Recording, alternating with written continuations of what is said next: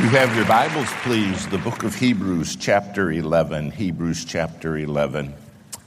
It's been a profound and a wonderful thrill to get to be here today, to be with your pastor and the great precious men and ladies in this church. The choir music, just excellent, just superb. And the ladies group and the solos, everything has been a wonderful blessing. I've said this before and I mean it. I think in America it should be legal to shoot a bad choir. You ought to be able to just stand up and put them out of their misery. But boy, your choir, whoa, what a magnificent, magnificent blessing they are to listen to with the heart. And then I just love being with your pastor. How many of you know your pastor has a touch of God on his life that's unique? And boy, just being with him puts wind in my spiritual sails. And I love being with this precious man of God. And so this has been a treat for Brother Krause and I to come. Hebrews 11 is often called the Great Faith chapter. And tonight I ask you this question: how's your faith? Is it growing? Is it magnifying? Is it being fortified? Or has your faith, for whatever the reason, somewhat just stalled out? Was there a time in the past when your faith was more vibrant than it is today? It amazes me, the wonderful people I talk to who say, David, I can't explain how, but there was a time a few years ago or a decade ago when my fervency for God and my faith was much, much higher than it is now, much greater than it is now. And I always caution them, boy, that's so sad. Don't leave it there. Don't let that remain. God wants your faith to be ever growing. Remember, we're about to read, there is only one thing that pleases God, and that's faith. Let's read what it says in Hebrews chapter 11, verse 1. Now, faith is, and before we read any further, circle the word is in your Bible. Now, you say, David, why would I circle that little two-letter word? Because faith with God is something. It is not an ethereal, mystical thing at all. It is something that's real.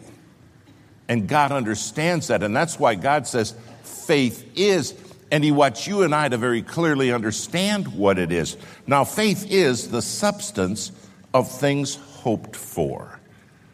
Where there's no hope, there's no faith. When the devil wants to defeat us, he defeats our hope. If we're not careful to nurture our hope, all of a sudden our faith will start waning, because faith is the substance, the reality of what's hoped for. Then he uses this legal term, the evidence of things not seen. You can't hide faith even though you can't see it. It will evidence itself. Someone says, well, I have great faith. It just doesn't show. No. You can't hide faith. Faith will always evidence itself. Now, faith is the substance of things hoped for, the evidence of things not seen. Go to verse 6. But without faith, it is impossible to please Him. Please note it doesn't say it's highly unlikely. Note it doesn't say that it would be almost impossible. God makes a divine declaration that'll stand for eternity. And He said, there's not one thing you can do that will please me if it's not done by faith. This is, as one preacher said, the only currency that God permits to be spent in heaven, and that is faith. But without faith, it is impossible to please Him. For he that cometh to God must believe that He is, and it is a rewarder of them that diligently seek Him. Tonight, I ask you, how's your faith? You know what I've discovered? I can get so busy doing, so busy being active, so busy with all the things that come across my desk. Doesn't matter what time I start in the morning, I'm already behind before I ever get going. And all of a sudden, I have not nurtured my faith. Without faith, it is impossible to please Him. I'd like you to jot down 3 things that are found in the Scripture if we are going to be men and women of faith. And Jesus was so clear, he said, according to your faith, so be it unto you. Our faith is a critical component of the Christian life. 3 things. Number 1, if I want my faith to grow, the first thing you have to have is what I call the voice. The voice. David, what do you mean by the voice? Are you hearing from God? Have you got his voice in your life? The Christian life was never meant to be lived without you hearing from the Almighty, the Creator, the Sustainer of the universe. The Bible says, my sheep hear my voice, and they follow me. Do you in your life have the voice of God? It's critical if your faith is going to go anywhere. There's wonderful people in this church, people who mean well, who are very, very tender to the things of God, but their voice can never take the place of the voice of God. This young couple getting ready to surrender their lives to go to a foreign field, they're going to need the voice of God to know that God has spoken to them. Now, when God gives us his voice, he gives it one of 3 ways. And I want you to jot these 3 ways down. You already know them. But oh my, are they critical if you're going to have the voice of God. The first way that God gives it is through his word. Through his word. 99.9% of the time when God speaks to you, it's going to be through the holy word of God. Faith comes by hearing, and hearing by the word. That's why the devil's going to do everything in his power to keep you from this book. Because he doesn't want God to speak to you. He wants that voice canceled and that voice checked and that voice thwarted. And he wants you to fill your life with all kinds of other voices. The voices of what's on TV and the voices of what the world has and the voices of anything. But his role is to keep us from the voice of the Word of God. And if you're going to hear from God, you've got to be a man or a woman of the book. When was the last time that in reading the Bible, God spoke to you?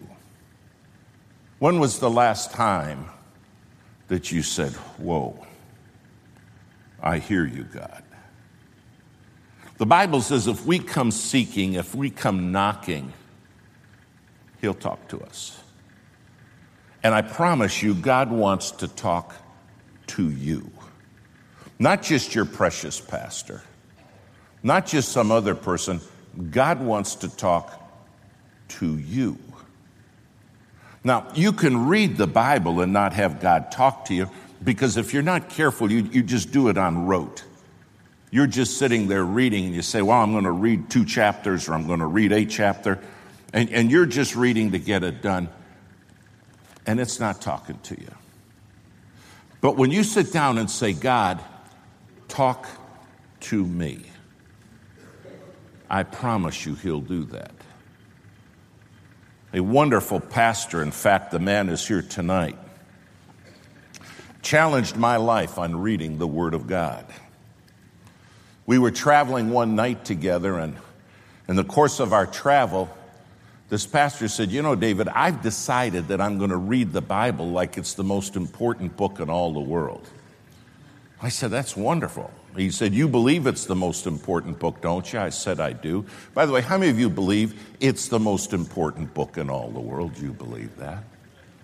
And he said, I believe it's the only book God ever wrote. He said, do you believe that, David? I said, I do. How many of you believe it's the only book God ever wrote? There it is. He said, I'm going to read it that way. And I said, wow. I said, have you got a reading program? He said, I do. I said, are you going to read through the Bible in a year? Now, you have to understand something. I thought if somebody read the Bible in a year, they were a spiritual giant. I was trying lawsuits all over America, and I'd never read the Bible in a year.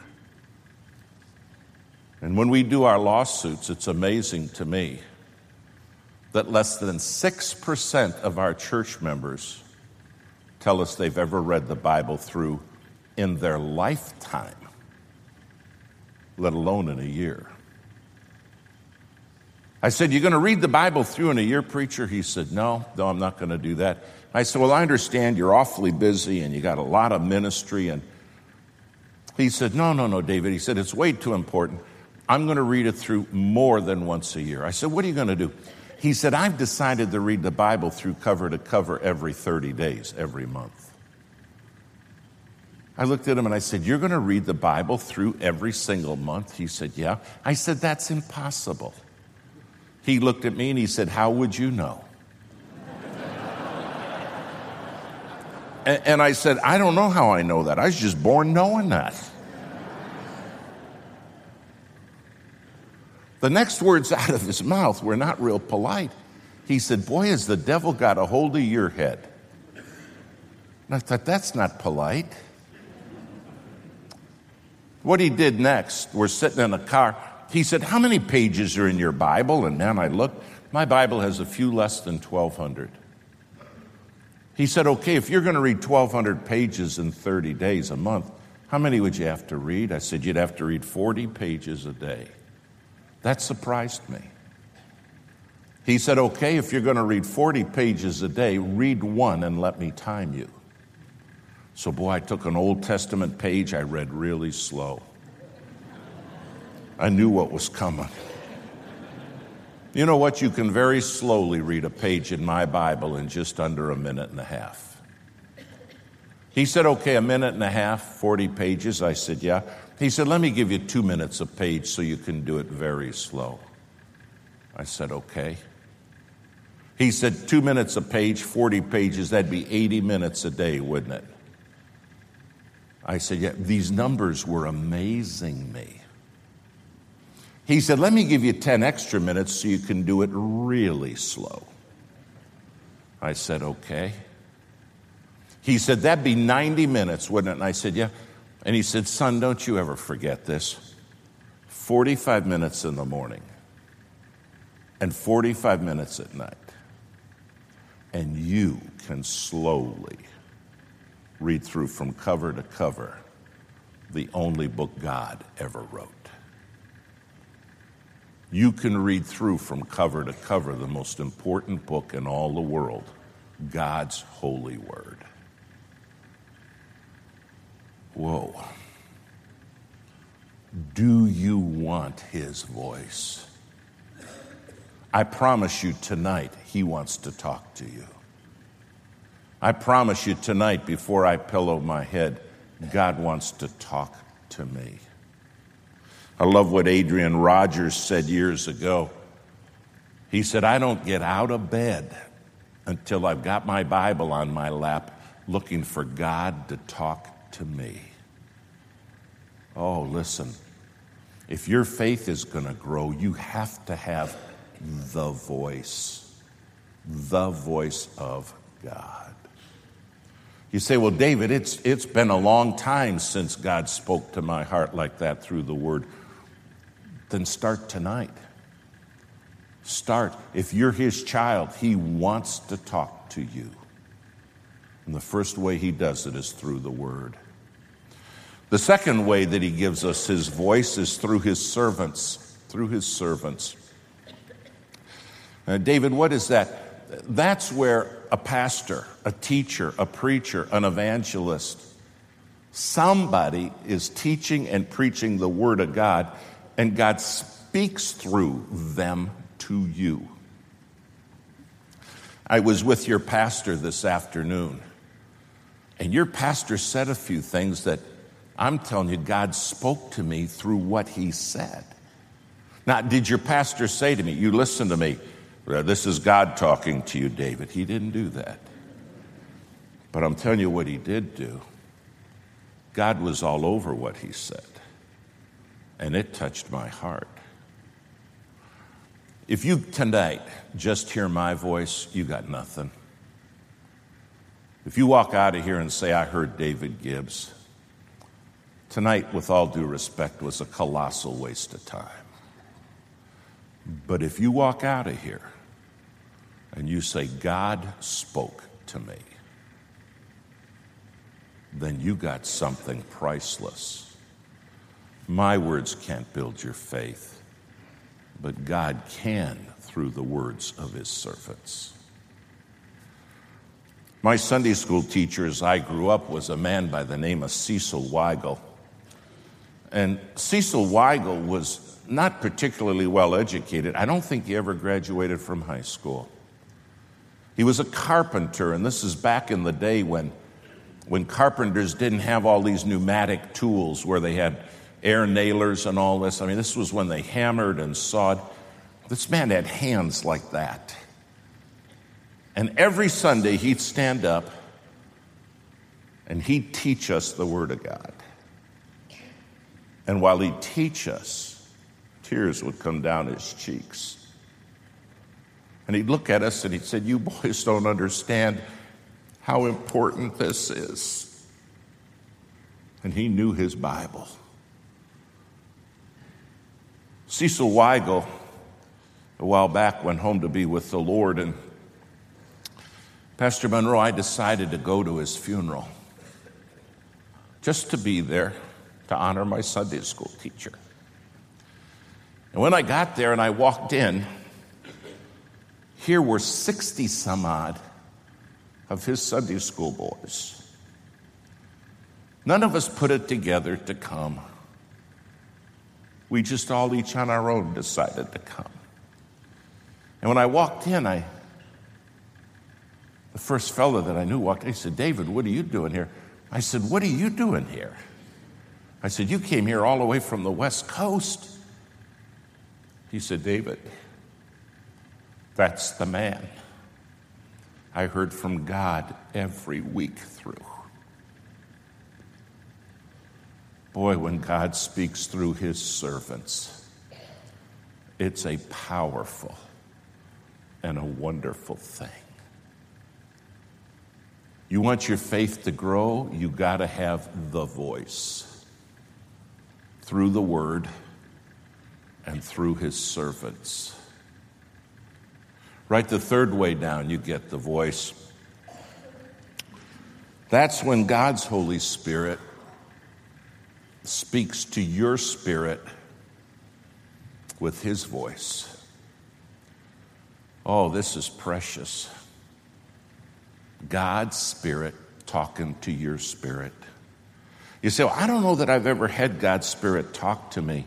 Boy, you don't want to say that. If you're saved, the Bible says his Spirit would bear witness with your spirit that you are his child. And I promise you, God's Spirit wants to talk to you. Now, he's never going to say one thing in any respect inconsistent with the Word of God. Don't you ever, ever, ever get the notion that God told you something that's contrary to the Bible, because God's never going to do that. I had a man come up to me and he said, God gave me permission that I could divorce my wife and run off with this other lady. And I said, I promise you God didn't do that. I promise you.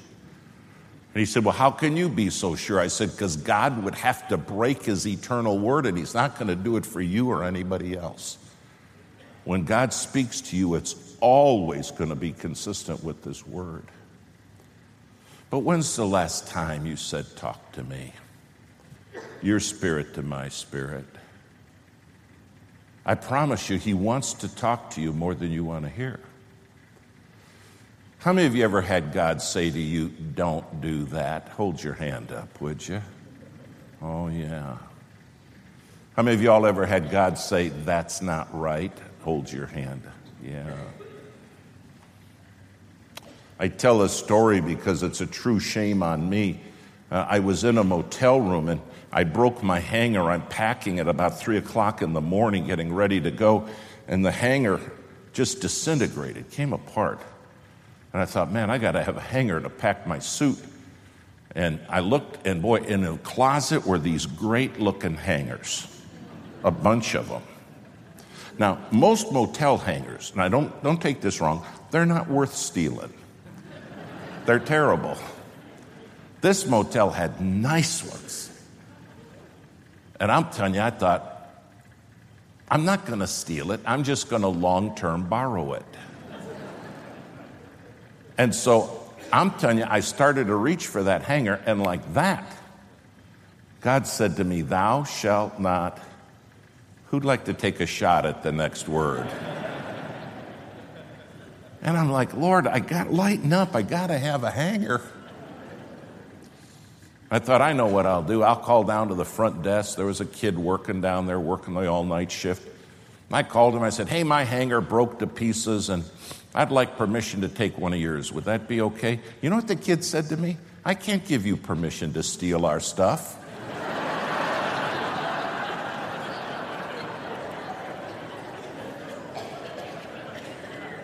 How did I know God's cousin would be working the desk that night? Oh, my goodness.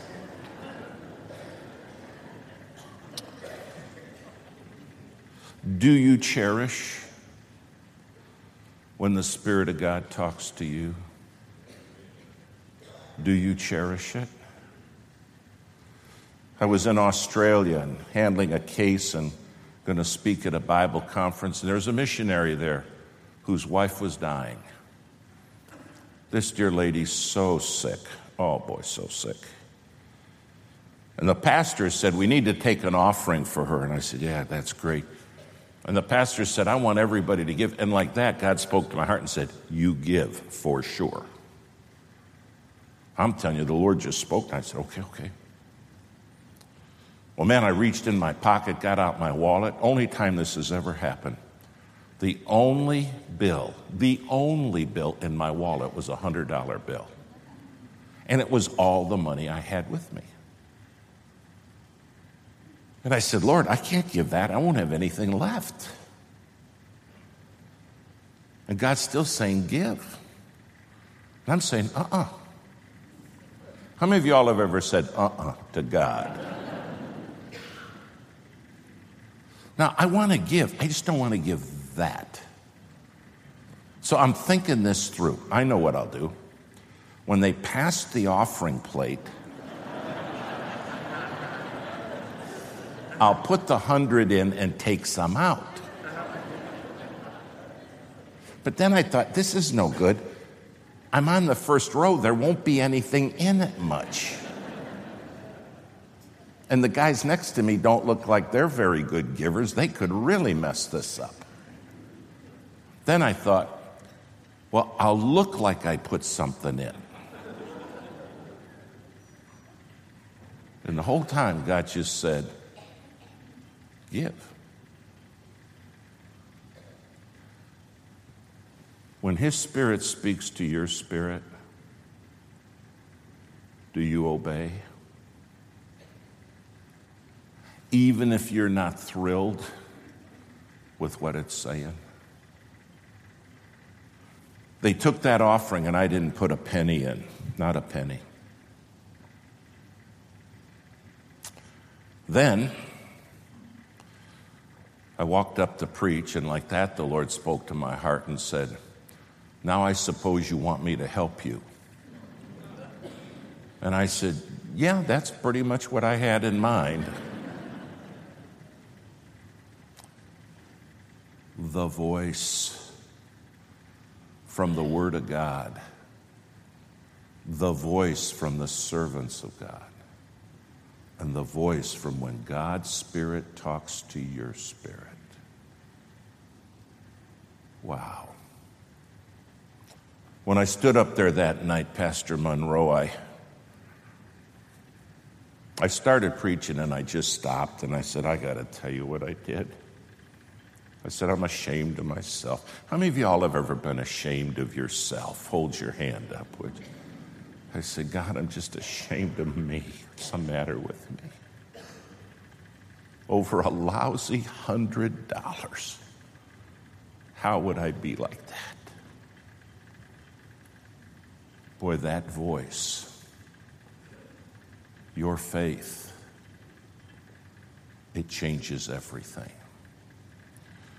Write the second thing down. You want your faith to grow, number one, you got to have the voice. Number two, you got to have the venture. David, what do you mean by the venture? If you're only going to hear one thing, listen to this. God never wants to grow your faith so you can sit there fat with faith. He doesn't want to grow your faith so you can just be flush with faith. He wants to grow your faith so you can do something for him.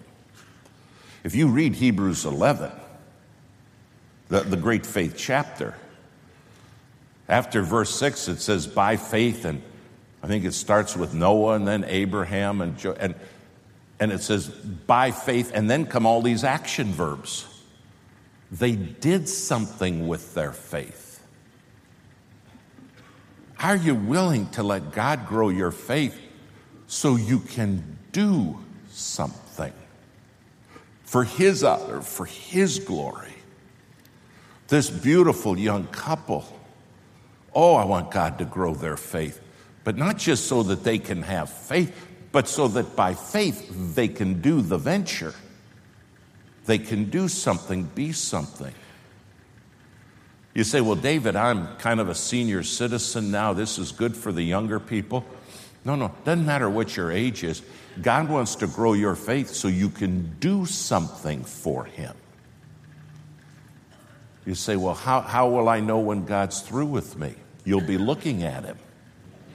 That's how you'll know. How many of you understand what I just said?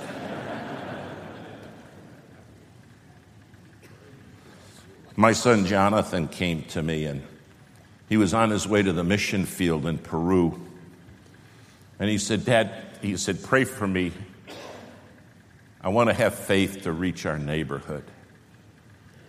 He said, I'm frightened, but he said, here's what I've decided. He said, I don't want to go halfway around the world to tell people of Christ and never having told my neighbors. Never having told the people on our street. Isn't that funny? We want to send missionaries everywhere, and we should. Boy, when we get home, Seth, I want to encourage our church. Seth and I go to the same church. I want to encourage them to get behind this young couple. But God wants me to do something too. So Jonathan, Dad, I'm just scared a little bit. And I said, well, you don't have to be scared. He said, well, it's easy for you to say. But he said, for me to go to all these people's houses, but he said, I'm fasting and I'm asking God, and I'm dwelling richly in the Word so that, Dad, I can go talk to him. Well, what I didn't know was he was writing a letter. And he wrote this letter that said, I'm your neighbor and I'll probably never see you again. But it said, my concern is I'm afraid you're going to die and go to hell. Boy, he gave him the plan of salvation.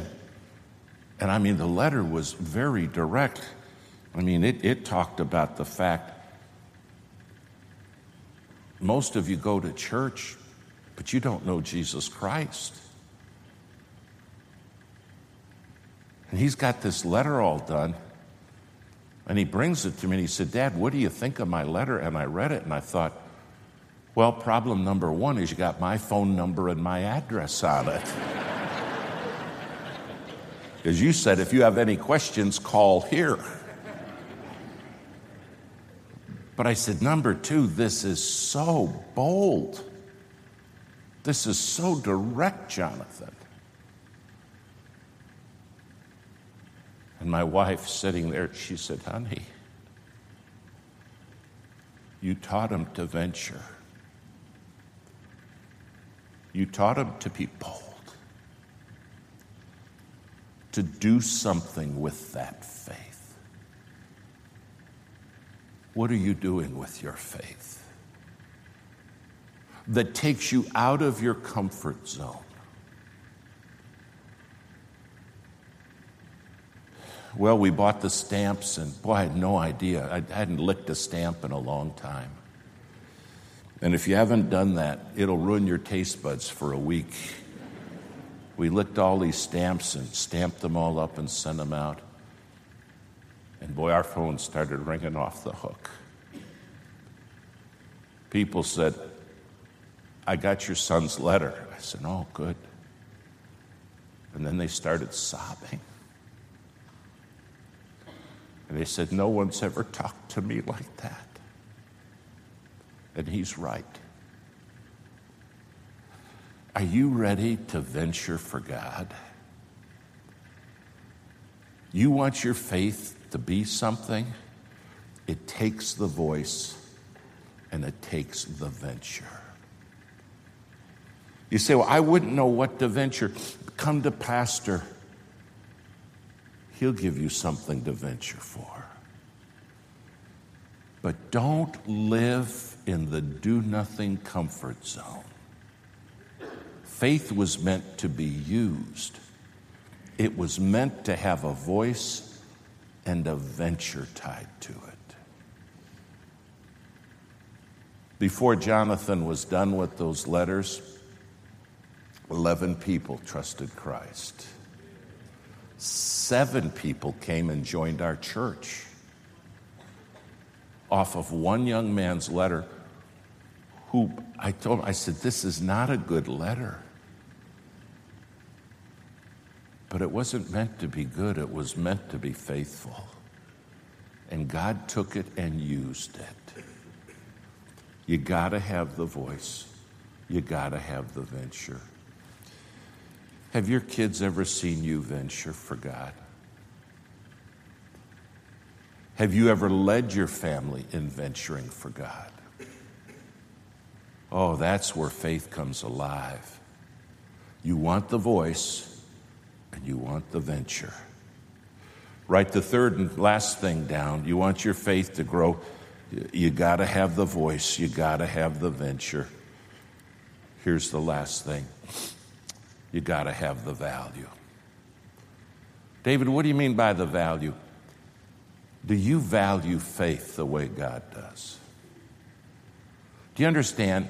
Out of all the things God could have said, the one thing he says you have to have if you want to please me is faith. Do you value faith? The Bible says where your treasure is, that's where your heart will be. When's the last time you said, God, let me value that the way you do? If I tell you this story and I'm done, I was traveling through the west part of Texas in the Texas Panhandle. And if you've never been there, have any of you ever been in the western part of Texas up in the Panhandle? It's oil country. I mean, you roll down the window, you smell oil. It's in the air. And I'm traveling down the highway, and I had just stopped at a gas mart, and I got my favorite health food. I got a whole bag full of Hostess stuff. That's my favorite health food, okay? The one thing I love about gas marts is there's nothing healthy there to mess you up. It's just all good. Now, I'm really in a remote part of Texas, just whooping down this highway. And I mean, I'm going 75 and 80, and trucks are passing me. Well, I'm going along, and I reach down, and I got one of my Hostess out, one of my favorites, those chocolate cupcakes with the white cream in the middle. Oh, how many of you like those, right? Oh, they're in the Old Testament, that's what manna was these cupcakes with white cream. God showered. You go look in the Ark of the Covenant, there's one in there, okay?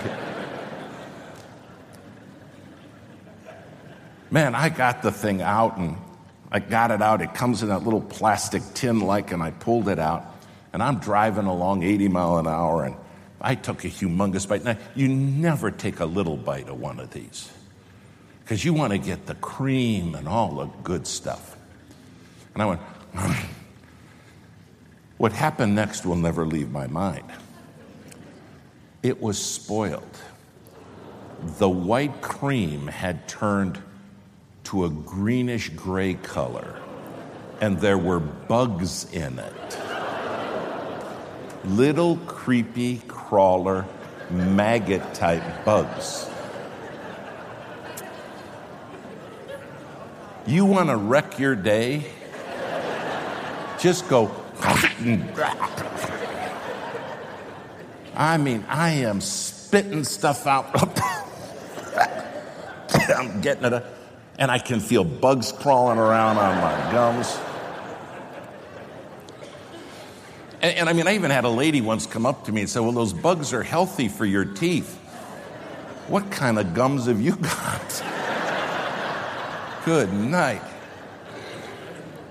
I'm spitting all this out, looking at it, and I mean, it's just terrible. And I know you're not supposed to throw stuff out, but I decided to throw it out. And so I put the window down, and I got all of it scraped off into this hand. And there's occasions when I've gone to throw something out, it didn't exactly go out. How many of y'all ever had that one happen to you, okay? But this time, the pitch was perfect. I went, and man, the cupcake, the wrapper, all the little grimy bugs went out right out the window, clean shot. But what happened next? My wedding ring, which was on. O is right. When I went, I'm telling you, it came off in slow motion. And it started tumbling through the air, and it went right out the window. Oh. I thought, God, I know we're not supposed to litter, but lighten up. This is...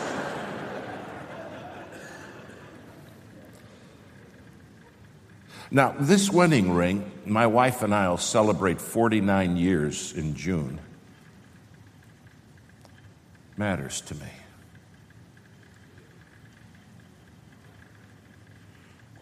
We only paid $16 for it when we bought it. It's not expensive. But you see, the lady I love more than any person on planet Earth, my bride, on that Saturday in front of our preacher, she slipped this on my finger and said, I promise, I vow. And I made a vow to her. And now it's gone out the window. I slammed on the brakes. Now, at 60 mile an hour, you're going 88 foot a second. But at 80 or 90 mile an hour, you're going 100 to 120 feet a second. And I thought, I'll never find that ring. There's all this scrub brush, mean-looking stuff. And I thought, wait a minute. It went out the window with the hostess. If I can find the wrapper and I can find the hostess and those crummy bugs, I might find the ring. So, man, I started backing up, and after about 20 minutes, I found the wrapper. Along the edge of the road, there's all these brushes that go back hundreds of yards, and they're these prickly brushes. They have a thing called starburrs down there. They're prickly on all sides.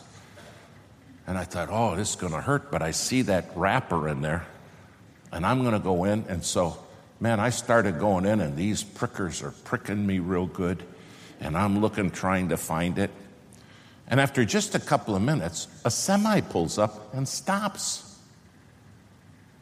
And I thought, isn't that nice? Somebody's going to help me, wants to know if I need help.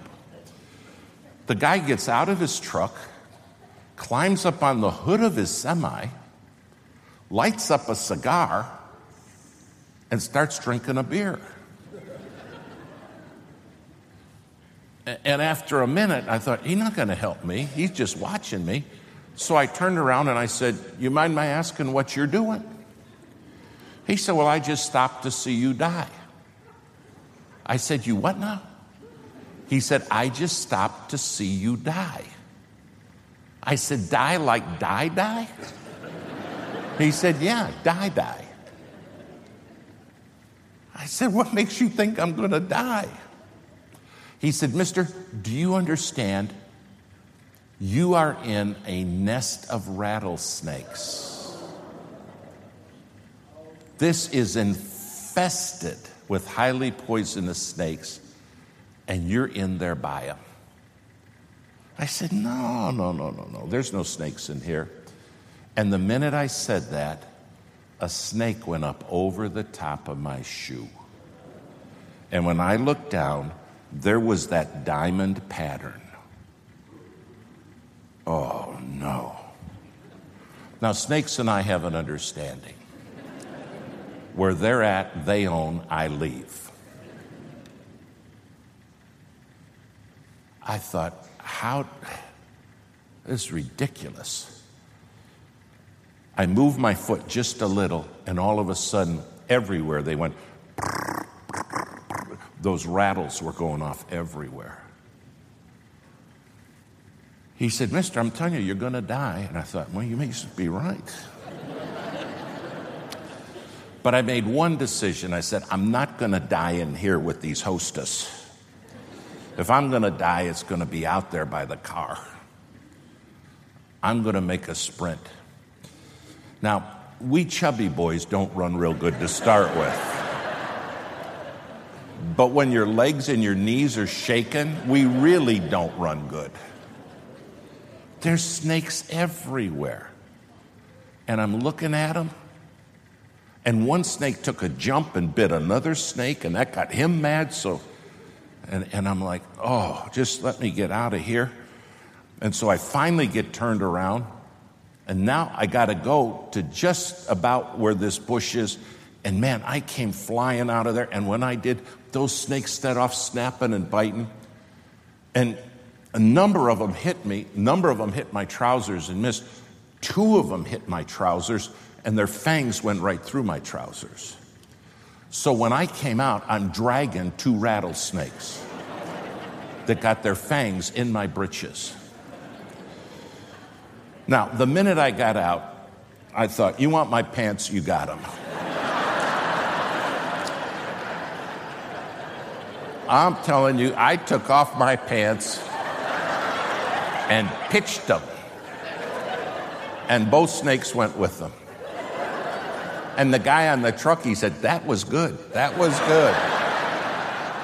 I said, glory to God, that wasn't good. That was a miracle. Now I'm sitting out here at the edge of the road with no pants, just really shook up. The hostess in my ring is still in there somewhere. And you say, what'd you do next? Well, there's a pastor there in Pampa, Texas by the name of Pastor Ricky File. And I called Pastor File and I said, could you help me, please? He said, sure, anything, Brother Gibbs. What do you need? I said, well, number one, I need some pants. He said, you don't have pants? I said, yeah, that's kind of it. He said, how come you don't have pants? I said, I'm not telling you. I said, I tell you, you'll tell every preacher in the county. And I said, don't bring me no little boy pants. I need big boy pants, okay? He said, okay, a pair of pants. I said, the second thing I need is a metal detector. He said, a metal detector? He said, what are you doing? I said, when you get here, I'll explain. And then I said, I need a lawnmower that's really nasty, a brush hog type. He said, let me get this right. You got no pants, you want a metal detector, and a brush hog. I said, you got it. I never forget what he said. He said, I wouldn't miss this for the world. A couple hours later, he showed up with a few of his men. I explained to him. He said, let me get this right. This is all over a ring? I said, yeah. He said, it must matter to you. I said, more than you could ever imagine. It matters to me. Boy, we went snake hunting with that brush hog. Man, now I'm not running from them. Now I'm going, here, snaky, snaky, snake. And I'm whacking dozens of them to pieces. And do you have any idea how many little pop-top lids there are along the edge of a road? That metal detector was going off 90 miles an hour. But finally, that metal detector went beep. And Pastor Fowl reached down and he said, is this it? I said, yeah. I said, Pastor, I know this wouldn't matter to you, but it matters to me. And because it matters to me, I'm going to do everything in my power to get it. What matters to you, you will pursue. What matters to you, you will go after. Does faith matter enough to you to pursue it fervently? To say, I want the voice, I want the venture. And God, I know it's the one thing. Without it, I cannot please you. I want it to grow. I promise you, by faith, God says, I'll change everything. But you got to have the voice. You got to be willing to do the venture. And you have to have that value that makes it precious in your life. Let's pray.